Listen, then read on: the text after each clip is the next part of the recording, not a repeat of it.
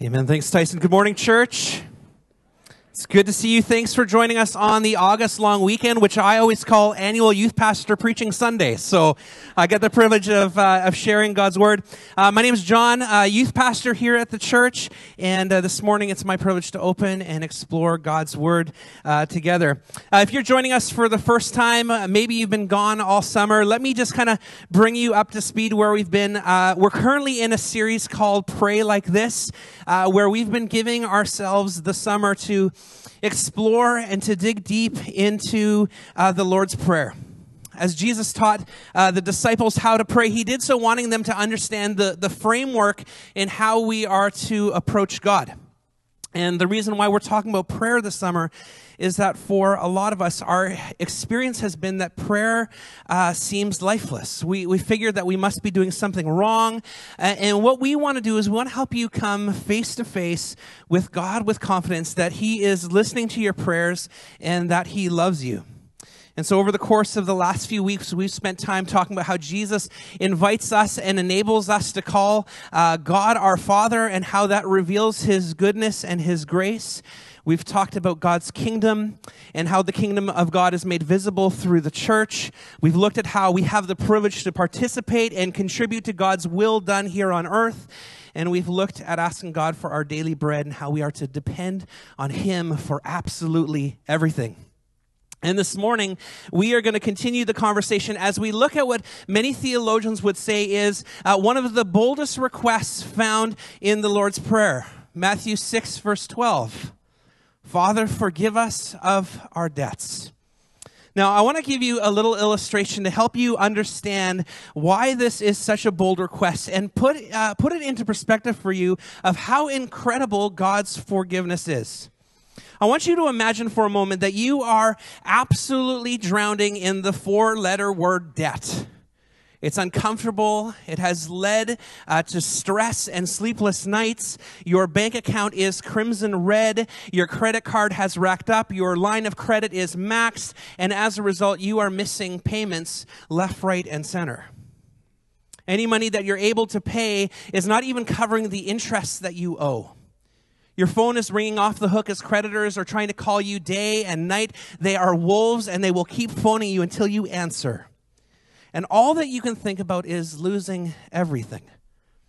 One night in desperation, as you're sitting at the table with the stack of bills around you, you come up with this audacious plan. You're going to bring all of your bills to the bank, and you're going to plead for the mercy of the banker. That's what you have left.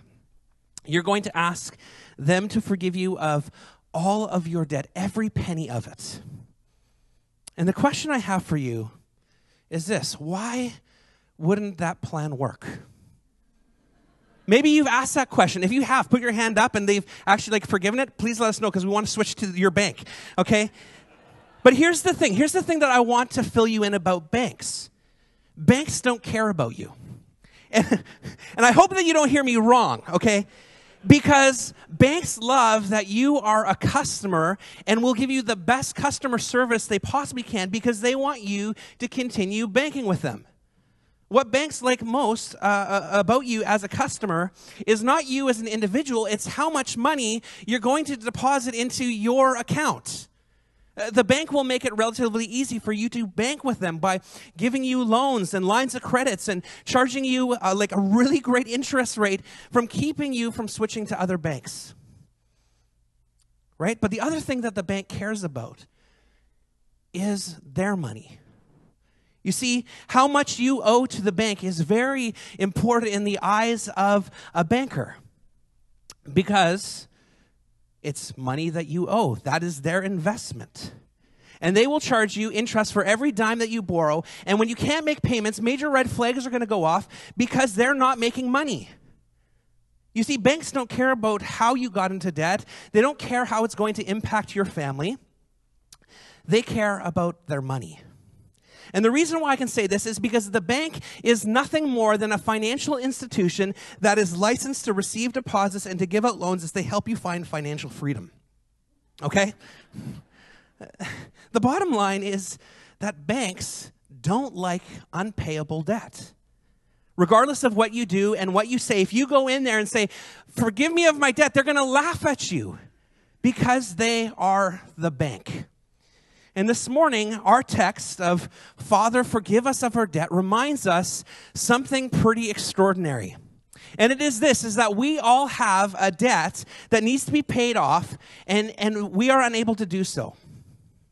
But unlike the bank, the God who created us and the God who longs for us to be in relationship with him has been patient with us with the desire that we would turn to him not as a banker, but as our heavenly Father.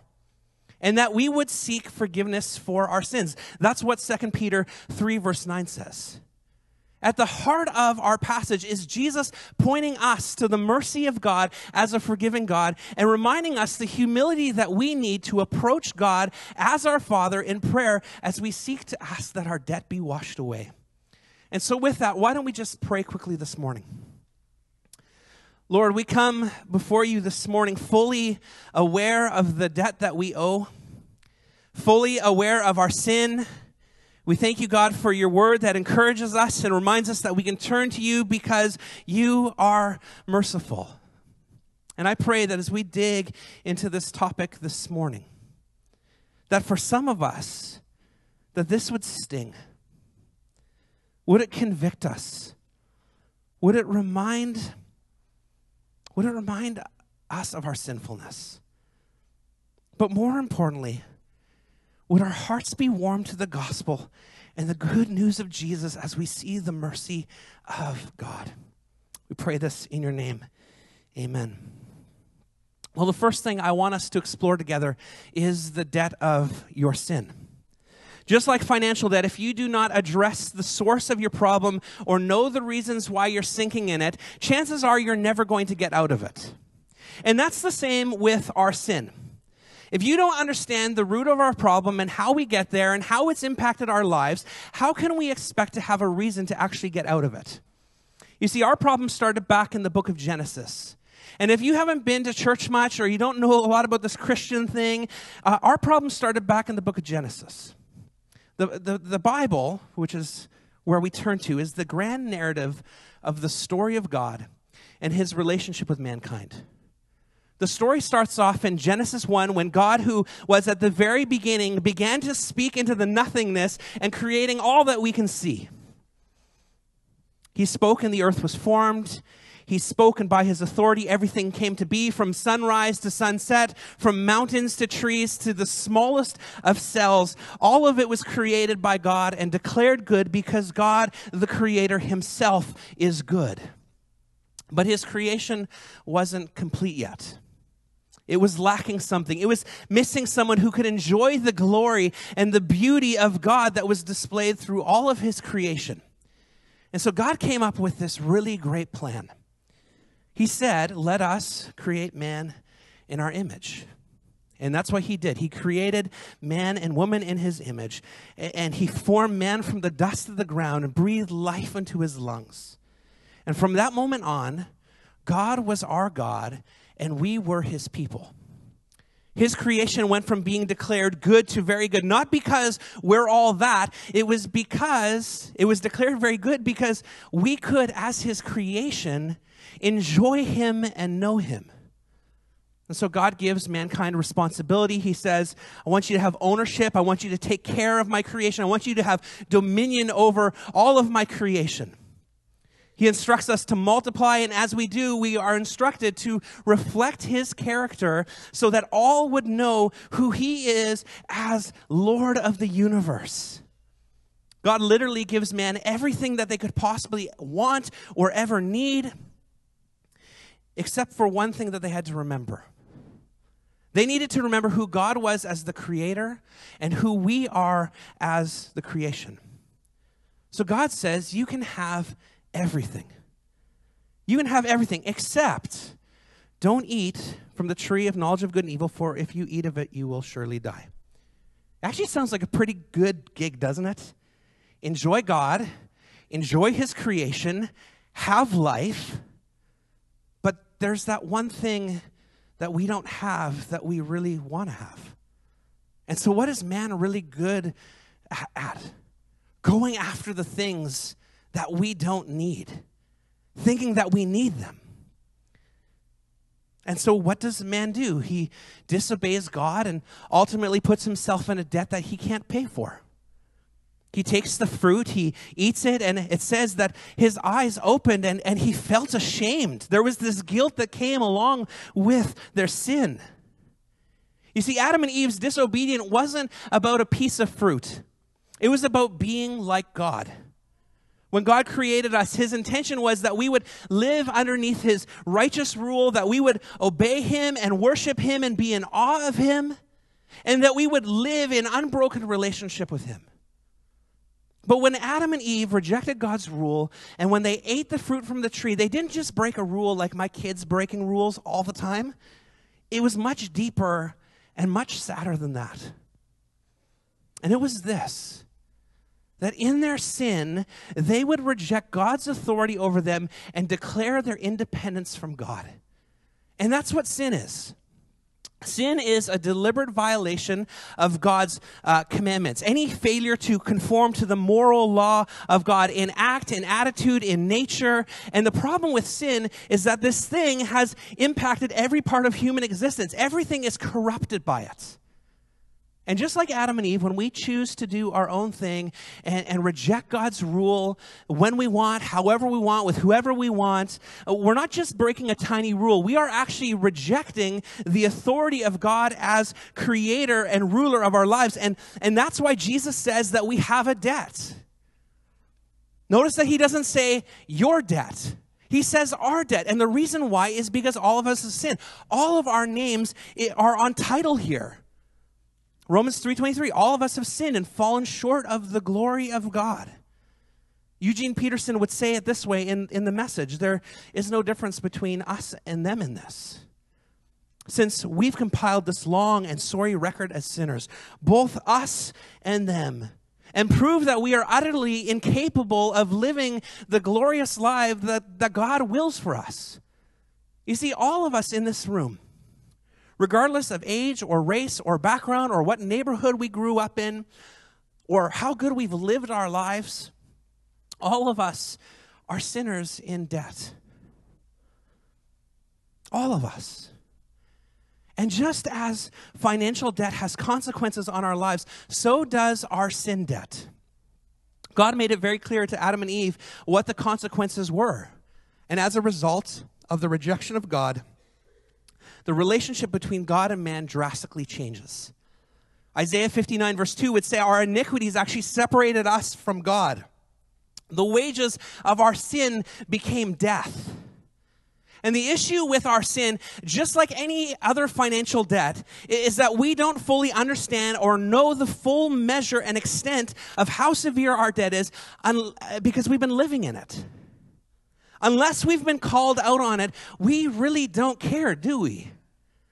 In Matthew 18, Jesus gives us the picture of the kingdom of heaven, and he tells the story of a king who wanted to settle the debts and settle the accounts of those who were in debt. And so the king calls forth a servant who has this outstanding debt of 10,000 talents. This man owes more money than you and I could ever comprehend. It is roughly 150,000 years of working wages. This is a debt that is impossible to pay. But like any debt that is owed, it needs to be collected.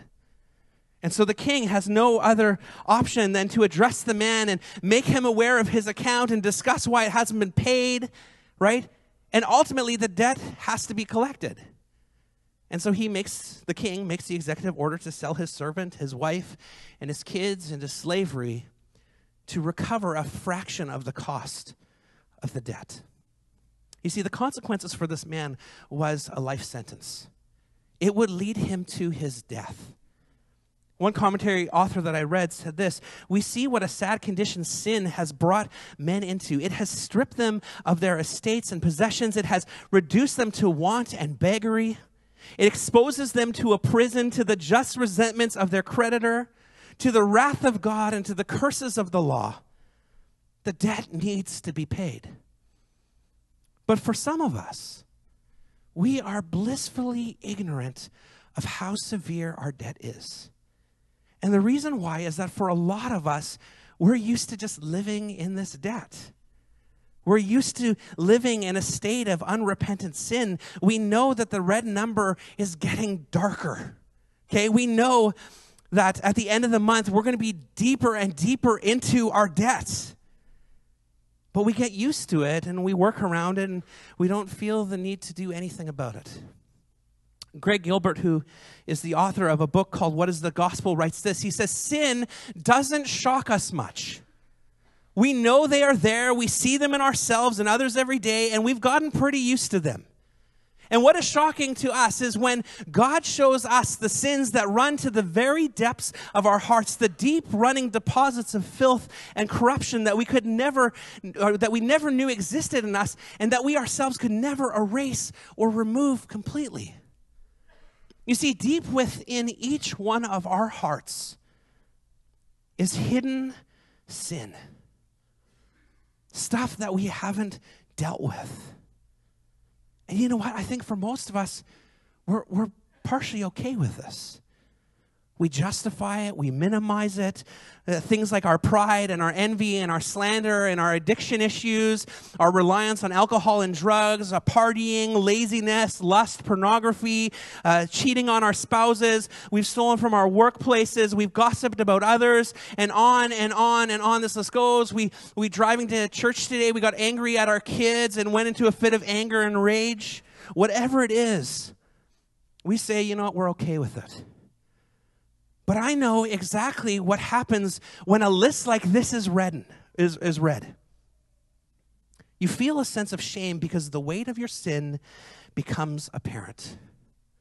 For some of us, it took a moment to swallow because the lump in our throat was so big, because you know that the person beside you is going to hear you swallow. And you don't want them to know that the preacher's actually talking about your sin. You see, no one wants to be called out on their debt, but far too often our knee-jerk response is to justify it. We minimize how damaging it is. We say things like, you know, I wouldn't say, that's pretty harsh to say I'm addicted, right? Or my sin is pretty minor compared to my neighbor. You should hear him. He swears like a sailor. He's really bad, and I'm pretty good. And the reason why I can say this, and I can stand up here so confidently and say this, is because that's the same way I feel in my sin. You see, the whole Bible teaches us that we are all rebels against God. For all of us have fallen short of the glory of God. No one of us is righteous. No, not one. I love especially what Isaiah 64 verse 6 says. It says, we all shrivel up like a leaf. And like the wind, our sin sweeps us away. And here's the reality of your sin. It's leading to your death. It's leading to your death. It is going to consume you.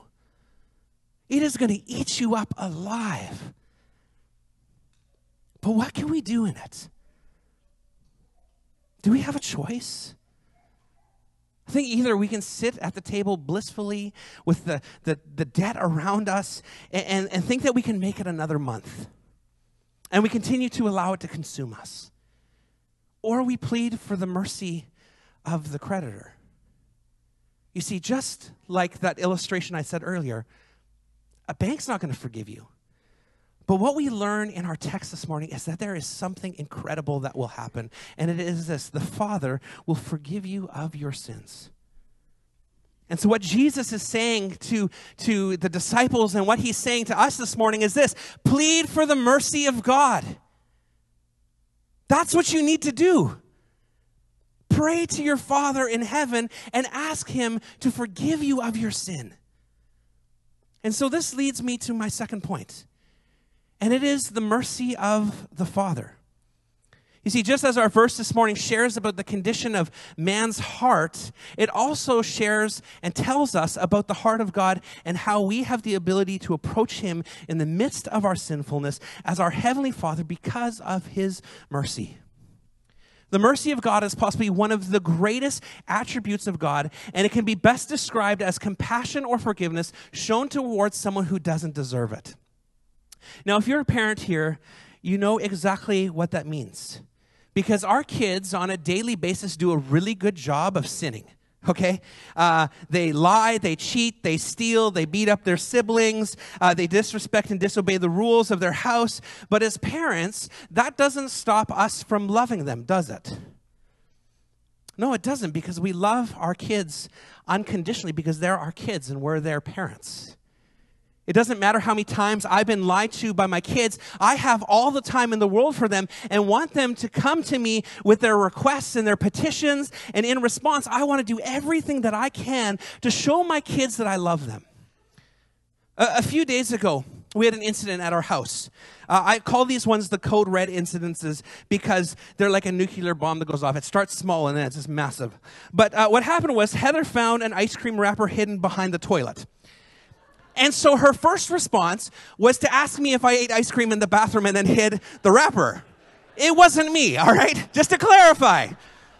I have not been known to do such things, all right? But if you're wondering, right, it was one of our kids. And so I gathered the children of the corn, and I asked them who did it, to which I got the same answer from every one of my kids. It wasn't me. And I'm like, oh man, guys, you guys are really good at lying. I know it's one of you. Just make it easy for me. Tell me who it was. So I figured out it wasn't two of our kids. It was going to be one or two of the other ones. And so I dismissed two of our kids, and I turned to the other two, and I said, hey, you guys are going to go into your room, and you're going to discuss what happened, and you're going to come and tell me the truth. And so they walk to their room, and I'm sitting outside, and I can hear one of our kids in particular talking. You just have to tell Dad. So my youngest son comes walking out, and he has tears rolling down his face, and he says, Dad, it was me. I did it. And I looked at him, and I said, actually, no, you didn't. And I said, hey, oldest son, not named. You don't have a name here. Come here. Come talk to me. And for 20 minutes, and I said, hey, you need to tell me the truth here. And for 20 minutes, this kid argues with me about all the reasons why it wasn't him. My favorite was, I don't do things like that, and you don't trust me. So I interrupted him, and I said, excuse me, mister, all right? I am your dad, and you have to tell me the truth here. I want the truth. I don't want excuses. But what did he do? He continued to give excuses. And so I kept kind of like looking at his bed, and he would like kind of freeze. And so I walked over there, and then he was just like, he just froze up. And I peeled back the blanket to find 22 jumbo freezy wrappers and 6 empty pop cans hidden amongst his bed that he had eaten in like a day and a half. All right? So first conversation, diabetes. All right? We got to talk. Moderation, all right? And all he did was continue to make excuse after excuse after excuse after excuse. He didn't apologize. And so because I love my kid, I start dishing out consequences left, right, and center. I'm like, no Xbox, no Lego, pick up dog poop. That's what you got to do. It was terrible. It was like my kid hated it. And so for the next few days, I became the banker, and my kid became the kid that had the account that was overdrawn. And it was tense in our house for a few days because that's what the debt of sin does. It wrecks relationships. But I was extremely proud of him because about 4 or 5 days later, he came up to me with tears in his eyes, and he said, Dad, I'm really sorry for lying about the freezies. I'm really sorry I blame my brother. I'm sorry I took stuff from the freezer when I knew I shouldn't have. I'm sorry that I lied and made excuses. And in that moment, I could only do one thing, and that was give my kid a hug. And say, I had to teach you some lessons and some consequences here because you weren't going to learn them. This is what the consequences for lying meant for you, and it wasn't good. But you just did something amazing. You apologized to me, and because I love you, because you're my kid, I'm going to forgive you. Right? I'm not going to hold this against you for the rest of your life. I'm not going to bring it up unless it's in a sermon illustration because it's been dealt with. So I then said, why don't you invite a friend to come over and have a sleepover? And he stopped and he asked me, he goes, why would you let me have a friend come over to sleep over? And I said to him, because I have to teach you how the Father is always merciful to his sons. If we as fathers in our evilness can give good gifts to our kids, what kind of gift can God give us? And that's the story that we read from the very beginning of Genesis. Throughout all of Scripture, we see the mercy of God. With Adam and Eve, there may have been consequences where they got kicked out of the garden, where they had to work hard, where labor would be painful. But what did God do in Genesis 3, verse 21?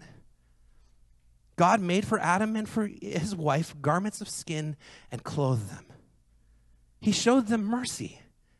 For the servant in Matthew 18 who owed him millions of dollars, what did he do? He had compassion on the man, and instead of selling him, his wife and his kids into slavery, he forgave them of this massive debt. And the reason why is because of his mercy.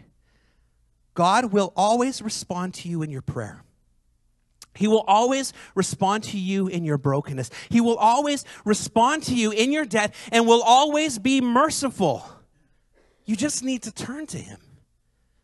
The great truth spoken by Jesus is that God will always respond. Ephesians 2, verse 4-6, but God being rich in mercy, which means he is abundant in it, which means he's got lots to give away because of his mercy, being rich in mercy because of his great love with which he loved us, even when we were dead in our trespasses, made us alive together with Christ.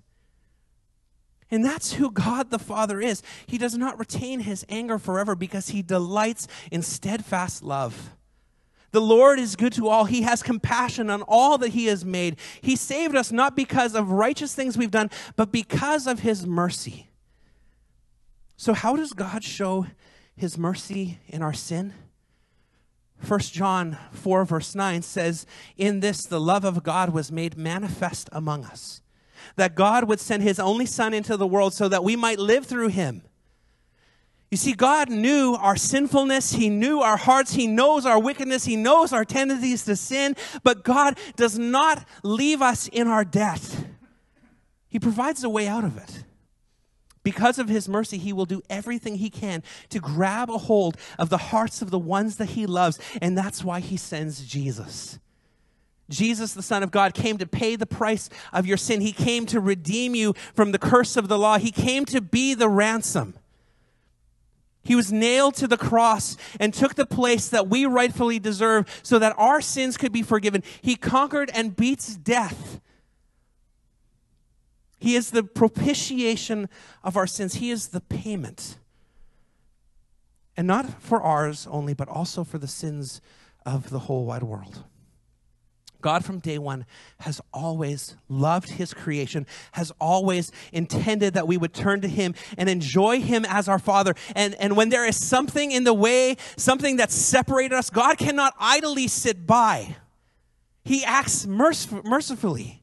And this is the gospel. This is the incredible good news that we preach week after week after week after week. It is the mission in which we live. That Christ Jesus would come into the world to save sinners, of whom I am the worst. The gospel of Jesus changes everything. It frees us from being debtors. It frees us from the weight of sin. It saves us from the consequences that we so rightfully deserve. And it restores the greatest relationship that we could ever experience. But here's the thing. God doesn't force us into relationship. God has given us free will. And we can act however we want, or we can turn to him. So how do we respond? What do we do in light of our sin? In light of God's mercy and in light of the cross? Jesus is teaching us that we are to turn to the Father and to pray for forgiveness of our debt. A prayer of forgiveness comes from the deep need and desperation for relief from our sins. And at its root, it means to cancel and to wipe the slate clean and to erase the numbers in the business ledger. That's literally what it means. Repentance isn't about just saying a prayer, but rather it is a heartfelt sorrow for our sin, a renouncing of it, a sincere commitment to forsake it and to walk in obedience with Jesus. You see, at the root of our prayer has to be humility.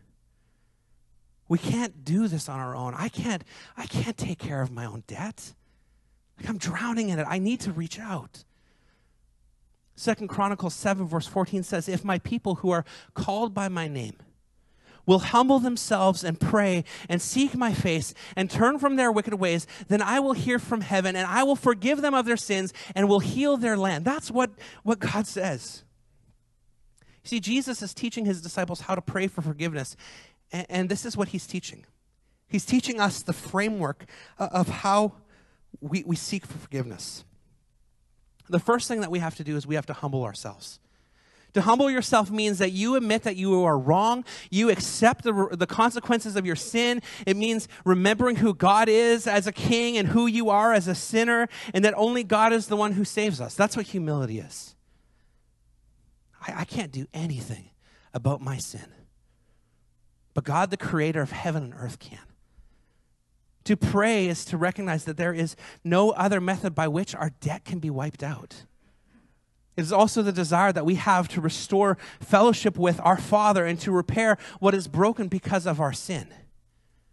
To seek God's face means we're seeking his presence in all aspects of our lives. It means setting our heart and our mind on the things of God and listening to his word and longing to live that out and to have that reflected in our lives. To turn from our wicked ways is to repent, which is to feel or express sincere regret or remorse about our wrongdoings and sin. When Jesus started his ministry, he had one thing to say, and it was this: repent, for the kingdom of heaven is at hand. And the reason why the master forgave the servant's debt is that he pleaded with the king, crushed by the realization of the severity of his impending punishments, out of grief and remorse, falls to the feet of the king, to the ground. And he asks for mercy. Give me more time. I'll pay back everything.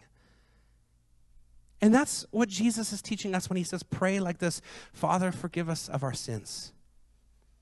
He wants us to come to the realization of the severity of our impending punishment, and out of grief and remorse, fall to the feet of Jesus, our King,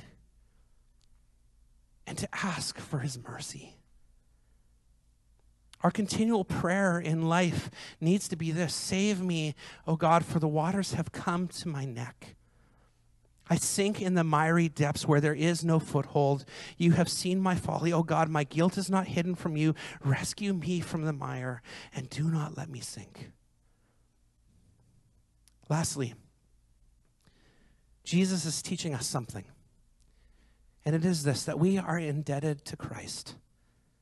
What the disciples don't know yet is that Jesus is going to the cross to pay the ransom for their soul and for our soul, so that we could know God and experience forgiveness and have life. The message of the gospel is that God, who is rich in mercy, at the right time when we were still sinners, sends us Jesus and allows us to have life in him as the debt of our sin is forgiven. Jesus died for your sins. But what does that mean? The question that I've been wrestling with this week is, how much has this actually changed my life? How often is my prayer of forgiveness lacking any sort of effort or try in giving up my sin? You know, as I look at my heart and my life, I'm fully aware of my sinfulness. But does knowing Jesus, knowing that he paid it all, does that mean anything for me? And the question I have for you is, does it mean anything for you? Does this change us at all? A few years ago, one of my favorite movies was released, and it's called Saving Private Ryan, which is loosely based on a true story. And the movie is about a soldier named James Ryan, who is one of 4 brothers who fought in World War II. When it was found out that his 3 brothers had been killed in the line of duty, General George Marshall gives an order that James Ryan be found in the front lines and be removed from harm's way. The movie starts off with James Ryan as an elderly man walking through the cemetery in Normandy with his wife, his children, and his grandchildren.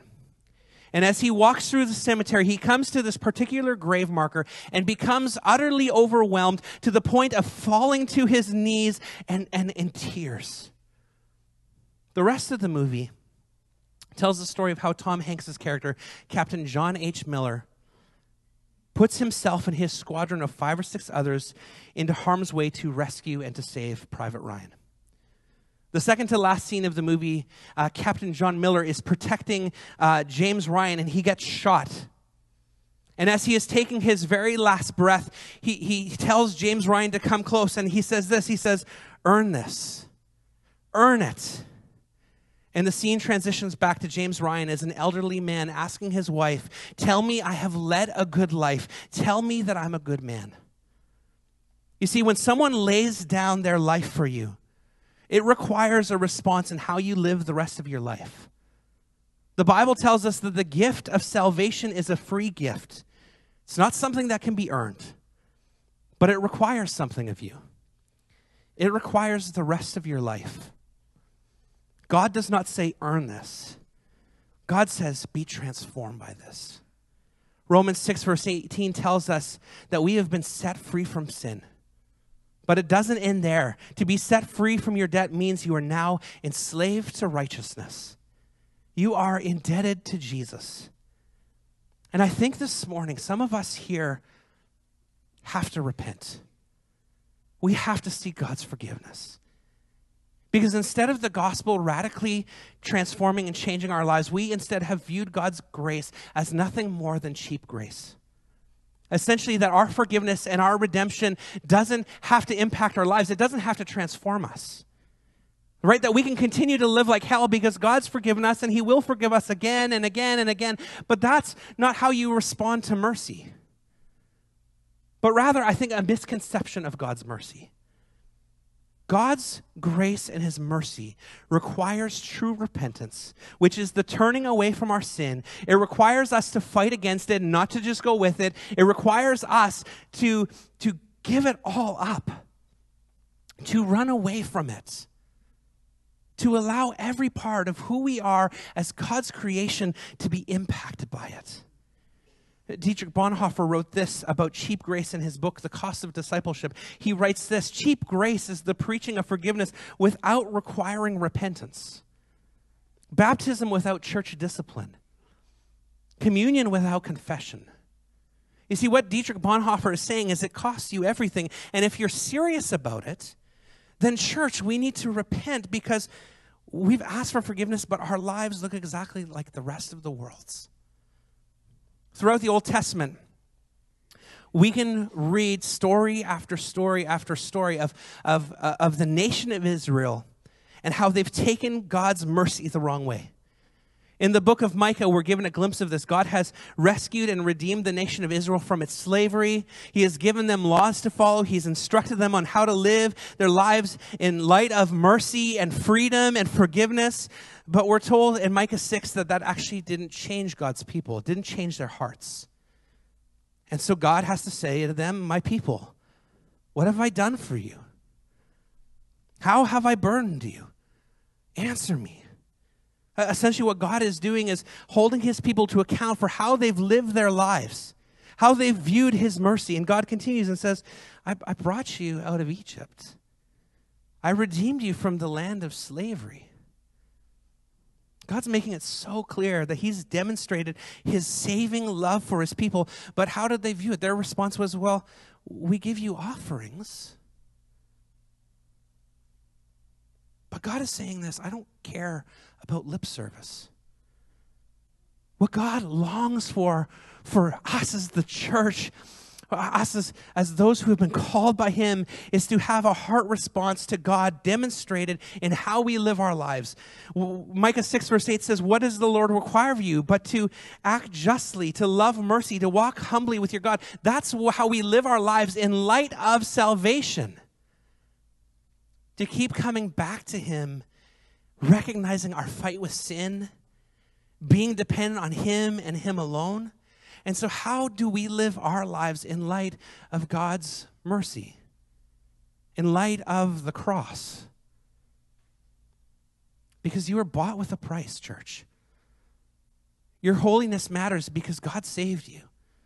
Your worship matters because God gave you grace. He stepped in at the worst of our lives and took the place. 2 Timothy 1 verse 9 says he has saved us and called us to a holy life. But I realize that as I come in here, I haven't been living that. You haven't been living that. God says, be transformed radically. And as I finish, I want to invite us into a time of response. The worship team is going to come up and lead us. I also want to invite those individuals who are either serving communion or on our prayer team this morning to get ready to serve as well. This morning, we have the great opportunity to respond to the work of the Spirit by saying, Father, forgive us of our debts. For a lot of us this morning, the weight of our sin is hanging heavy on our hearts and our minds this morning. We are fully aware of our sinfulness and our struggles that we're facing, and we want to invite you to respond by praying the prayer that Jesus taught us. Father, forgive us of our sins. First, if you're here this morning and you're struggling with that weight, with that debt, we want to invite you to pray with a member of our prayer team. And they're going to point you to Jesus, and they're going to consider it a joy to talk with you and to hear you and to help you know Jesus. As a church, we're going to take communion together, which is the opportunity that we participate to remember the price that was paid for our freedom. That Jesus' body would be broken and that his blood would be poured out for us. That through that act of grace and mercy, that we would be cleansed from all unrighteousness. And this morning, let's be serious about this. If we have unrepentant sin in our lives, don't take communion. Spend time praying, Father, forgive me of my sin. Let us repent this morning. Let us spend time praying for forgiveness. And if there's an issue between you and someone else, to take care of it. And after you've done that, come up and enjoy the meal that was prepared for you. A meal that reminds us the price that was paid for our debt, that Jesus' body would be broken and his blood would be poured out. And the other way that we respond is through the singing of songs as we humbly fall on our knees and express our complete and utter dependence on Jesus as we worship. Let's invite the usher or the communion service to come forward and let's pray. Jesus, this morning, I am fully aware of my sin. You have convicted my heart. God, we thank you. Thank you so much for your mercy, for your grace, for your forgiveness. God, thank you for sending us Jesus, that while we were at the worst, that you would step in and give us the greatest gift that we could ever imagine, that we could ever experience. God, thank you for your mercy. And I pray that the gospel doesn't just sit idly in our hearts, but it transforms and changes us and forces us and compels us to go into this world and to sing the same song that Jesus sung. Repent of your sin, that God loves you and willing to lay down the life of his son Jesus to cover the cost of our debt and our sin. Lord, would that amaze us today? We pray this in your great and awesome name. Amen.